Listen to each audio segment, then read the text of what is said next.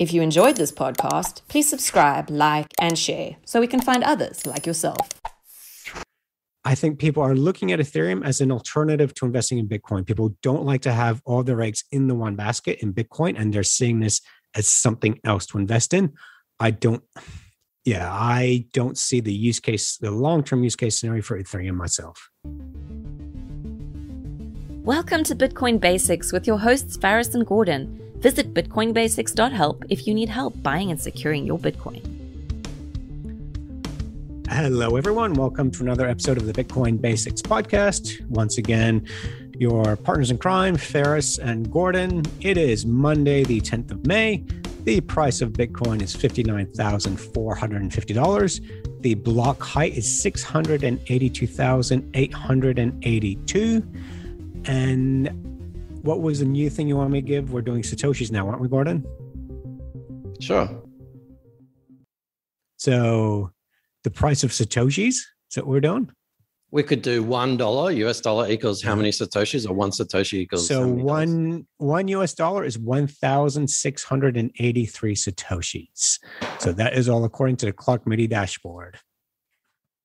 So Gordon, what are we unearthing today? We are unearthing, Faris, probably the last podcast that you and I will ever do, because I don't think it's worth doing Bitcoin podcasts anymore. Ethereum's taking over. I don't know if you got the memo, but Ethereum's taking over. So let me give you a quick use case. And by the way, we could mention the price of Ethereum, not in US dollars, because that's pointless. The current price of Ethereum is 0.069071 BTC, FYI. So Faris, Ethereum's taking over. Bitcoin's like gold 2.0, pretty boring. That's all it is. Ethereum, there's just a million things. There's staking, there's DeFi, there's ICOs, there's NFTs, more developers on Ethereum. There's actually more on-chain value being settled in Ethereum at the moment. I'm so excited about Ethereum 2.0, proof of stake, sharding. I can't keep this up for much longer. Bitcoin market dominance is down to like 45% or whatever it is now. It seems inevitable, Faris, that Ethereum is taking over. There's massive demand. So should we just quit and switch to Ethereum? So for those of you not listening or listening and cannot see Gordon, this is Gordon laying on his sarcasm as thick as he can, playing devil's advocate. I remember you were actually very keen on Ethereum a few years ago because you're coming from a developer's perspective saying things like Ethereum and Neo were, as a developer, much easier platforms to work on. So if I'm looking at it from a financial point of view, look, as a developer, great, you want to work on it. But what's happened is the network is huge. And as we've mentioned before, anyone can download the Bitcoin blockchain. It's only about 300 gigabytes. You can download that overnight and become part of the Bitcoin blockchain. You can't do that with Ethereum. It's huge. You just cannot download it. It's just grown so big. And I'm being interrupted. I just have to interrupt you. Not only is it so big, like I think, as you mentioned, 320 gigabytes for Bitcoin and over a terabyte for Ethereum. Not only is it so big, it's extremely expensive. So if you wanted to actually do the equivalent on Bitcoin, so on Ethereum, is called an archive node. It's probably at least $4,000, $5,000 for a computer. So you need a decent CPU and hard drives, just as a comparison. Yeah. I remember seeing that recently. And so I'll actually confirm, I've got it in front of me. The chain size right now for Bitcoin is 390 gigs. But yeah, so this is where, if I'm coming at it from a financial investment point of view, why would I want to invest in Ethereum over Bitcoin? Well, with Bitcoin, I know there's a market cap. I know that it's decentralized. And sorry, not a market cap. I know that there's a supply cap for Bitcoin, which is 21 million. I know how often they'll be released. I know there's a halving. I know it's inflation hedged. But with Ethereum, it doesn't have those components. We do not know how many Ethereums are out there, and there's a hell of a lot more in Bitcoin, and they'll continue to release more. But not only that, it's not decentralized. They call Ethereum proof of Vitalik, after the founder, Vitalik Buterin, and main developer. And Ethereum could essentially have the same problem that Ripple had, where the SEC in America can say, Vitalik, you are actually the CEO of a company, and you now need to be corporatized. And that led to an absolute tanking in the price of Ripple when that happened. We are seeing, if you look at a chart of Ethereum versus BTC, that it is skyrocketing. And we are just talking about this before we started the show, and that it is incredibly over hyped at the moment and just due for a pullback in the price. I know Raoul Pal, who we had on the show, tweeted that a lot of the guys he knows, this is hedge fund managers and high net worth individuals, are buying Ethereum. And I think they're probably just buying into the hype of Ethereum is going to release a 2.0, because the biggest criticism for Ethereum right now is what we mentioned, is just how clogged up that network is. And they need to do something about that. So a scaling issue. So I think where we are financially is it's buy the rumor, sell the fact. So we could be looking at pretty significant correction in Ethereum in the next, I don't know, I'd say probably next couple of weeks would be my guess. Did you know we provide a help desk at bitcoinbasics.help? Do you need help buying Bitcoin on an exchange or transferring your Satoshis to a Bitcoin wallet? Perhaps you need assistance with setting up a desktop, mobile, or hardware wallet. Is your security hygiene up to date? We provide individual, one-on-one support regardless of your understanding of Bitcoin, size of investment, or level of technical ability. Visit bitcoinbasics.help. So even if that is all true, Faris, and it's a massive assumption that Ethereum 2.0 will be successful and you will achieve scaling, like Visa level, sort of 100,000 transactions a second sort of thing, which I think is absurd. But anyway, let's say all of that is true and forget about the short term or even the medium term. Could Ethereum this is the argument that I hear all the time, Bitcoin's MySpace and Ethereum's the Facebook. Could Ethereum take over Bitcoin being too slow, not anything happening on Ethereum? There are so many use cases for Ethereum rather than Bitcoin. Could it simply take over? Are we wrong? Are we going to be proved wrong in 5 years' time?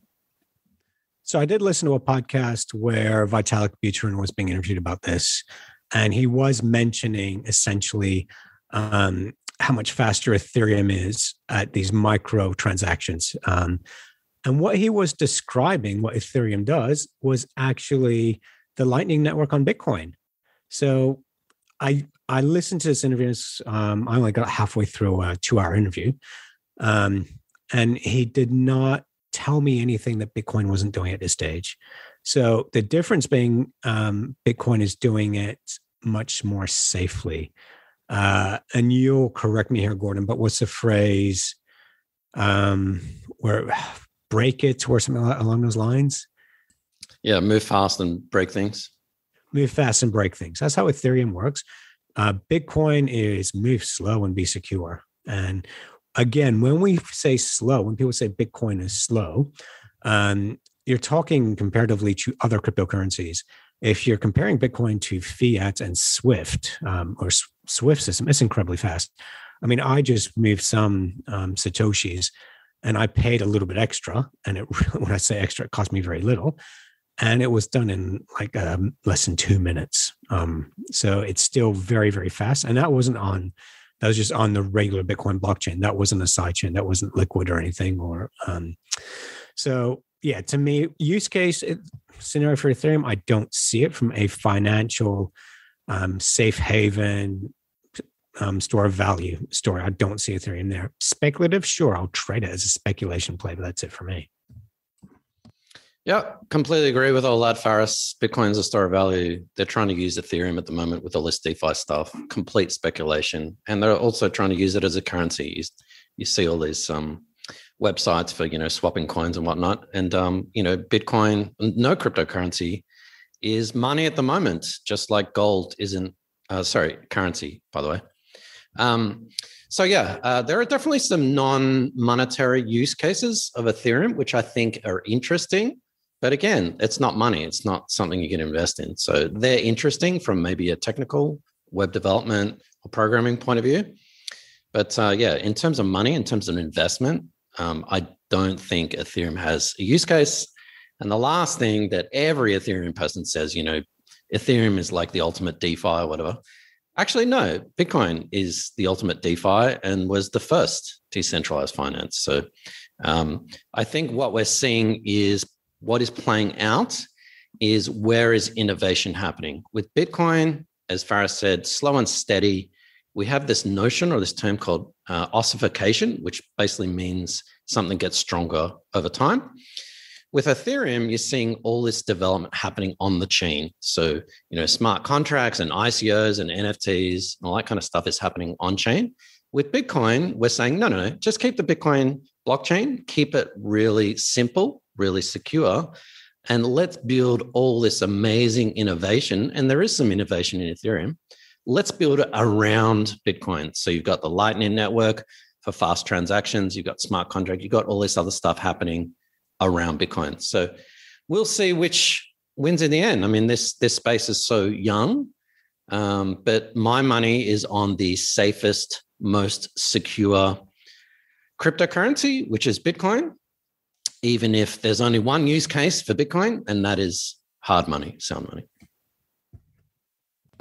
Yeah, and I think what's actually happening at the moment with Ethereum, it's caught up. If you look at the price of Bitcoin Cash, Ethereum Classic, Ripple, I mean, they're skyrocketing in value, and they actually really do not have any of the virtues that Bitcoin has. So, and I'm looking at the Bitcoin dominance chart at the moment, and that's down to 45%. And I mean, that's the lowest it's been since 2017. So 2018, sorry. So that's pretty incredible. So I think we're just seeing a second run of the altcoins that we saw in 2017. I think you're going to have the same thing that we've had in the past.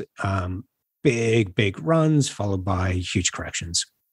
So correct me if I'm wrong, Faris, you might have that chart again. The Bitcoin dominance last time that happened was 2017 during the whole ICO bubble, where Bitcoin dominance got right down to 40, whatever it was. But there was a pretty big correction after that. Like after that, Bitcoin just bounced right back up. So yeah, it went. So in January of 2018, it hit. So it started going. It was at a 95% in February 2017. It started going down as ICOs and altcoins went up. It went as low as 35%, and then a year later, it was back up to 60%. And now we've seen it go just in this year alone from 73%. Now to 45%. So potentially we've got another 10 basis points for it to go before it hits those all-time lows we saw. And then it could double again from there. So just for those normal people who don't look at charts like us, what does this Bitcoin dominance, what impact does it have? So basically what happens is, as we mentioned earlier, if you look at a chart of Ethereum versus Bitcoin, that means people are buying Ethereum versus Bitcoin. Now, that's really overextended right now. So at some point, people want to take profits and sell. So when you're selling Ethereum, you're buying Bitcoins back because that's the trade. It's not Ethereum versus US dollars, Ethereum v Bitcoin. So to close that trade, you're buying Bitcoin, selling Ethereum, buying Bitcoin. Ethereum goes down, Bitcoin automatically goes up because it's not that more people are buying Bitcoin, it's people are closing their Ethereum trades. So that's why I think we're about to see another 15, 20% run in the price of Bitcoin. And what will be the catalyst is people closing their Ethereum trades. So what you're saying is money has been flowing for the last couple of months or maybe 6 months from Bitcoin into altcoins, shitcoins. Yes. Sorry, I misspoke. And then potentially we may have another dip. But as you said, if Bitcoin starts to go up again, that money will then flow back from the altcoins into Bitcoin. Yes, exactly. Okay, so it's not necessarily people buying Bitcoin with fiat. It could simply be people selling their altcoins into Bitcoin. Yep, that's exactly right. All right. Well, I think we've confused all our audio listeners. We didn't even have a chart there, but that's fine. Faris, how about you have the last word? Bitcoin versus Ethereum flippening. I still think there's room for Ethereum and Bitcoin to go up. I think this week or next week, we will see a significant pullback in the price of Ethereum versus Bitcoin. I think people are looking at Ethereum as an alternative to investing in Bitcoin. People don't like to have all their eggs in the one basket in Bitcoin, and they're seeing this as something else to invest in. I don't yeah, I don't see the long-term use case scenario for Ethereum myself. Regardless of the use case, though, should people invest in Ethereum? I'm not myself. So if you want to, it's purely a speculative position. You're a bit late in this run. Wait for a pullback, see what happens. Have a look at the chart. And as you mentioned, Faris, have a look at some of the indicators, and they are screaming sell at the moment. But that's not financial advice. We should. Well, they're not screaming sell, they're screaming overextended. Overboard, yeah. Yeah. Fair enough. Okay, so we will continue to podcast Bitcoin Basics. So if you've got a question or you want to follow us on social media or check out our YouTube channel, head across to bitcoinbasics.help. We also have links to a help desk where if you need help, whether it's buying or selling on an exchange, moving Bitcoin from exchange into a hardware wallet, or setting up a multi-sig wallet. That's it. Faris, any other final thoughts? Nope. Thank you for listening. And yeah, please go to bitcoinbasics.help. Cool. Thanks for watching or listening. If you enjoyed this podcast, please like, subscribe, and share so we can spread this educational content to others like yourself. Visit bitcoinbasics.help. Disclaimer. Any content provided by CoinCompass is for educational and informational purposes only and is not investment, legal, tax, or any other professional advice. A qualified professional should be consulted before making any financial decisions. CoinCompass will at times recommend certain products, services, and technologies, but these are opinions based upon our own or podcast guests' experience and not endorsements. We take no liability for out-of-date or inaccurate information, software bugs, manufacturing errors, technology misuse, or issues involving third parties. Visit coincompass.com for more information and please contact us.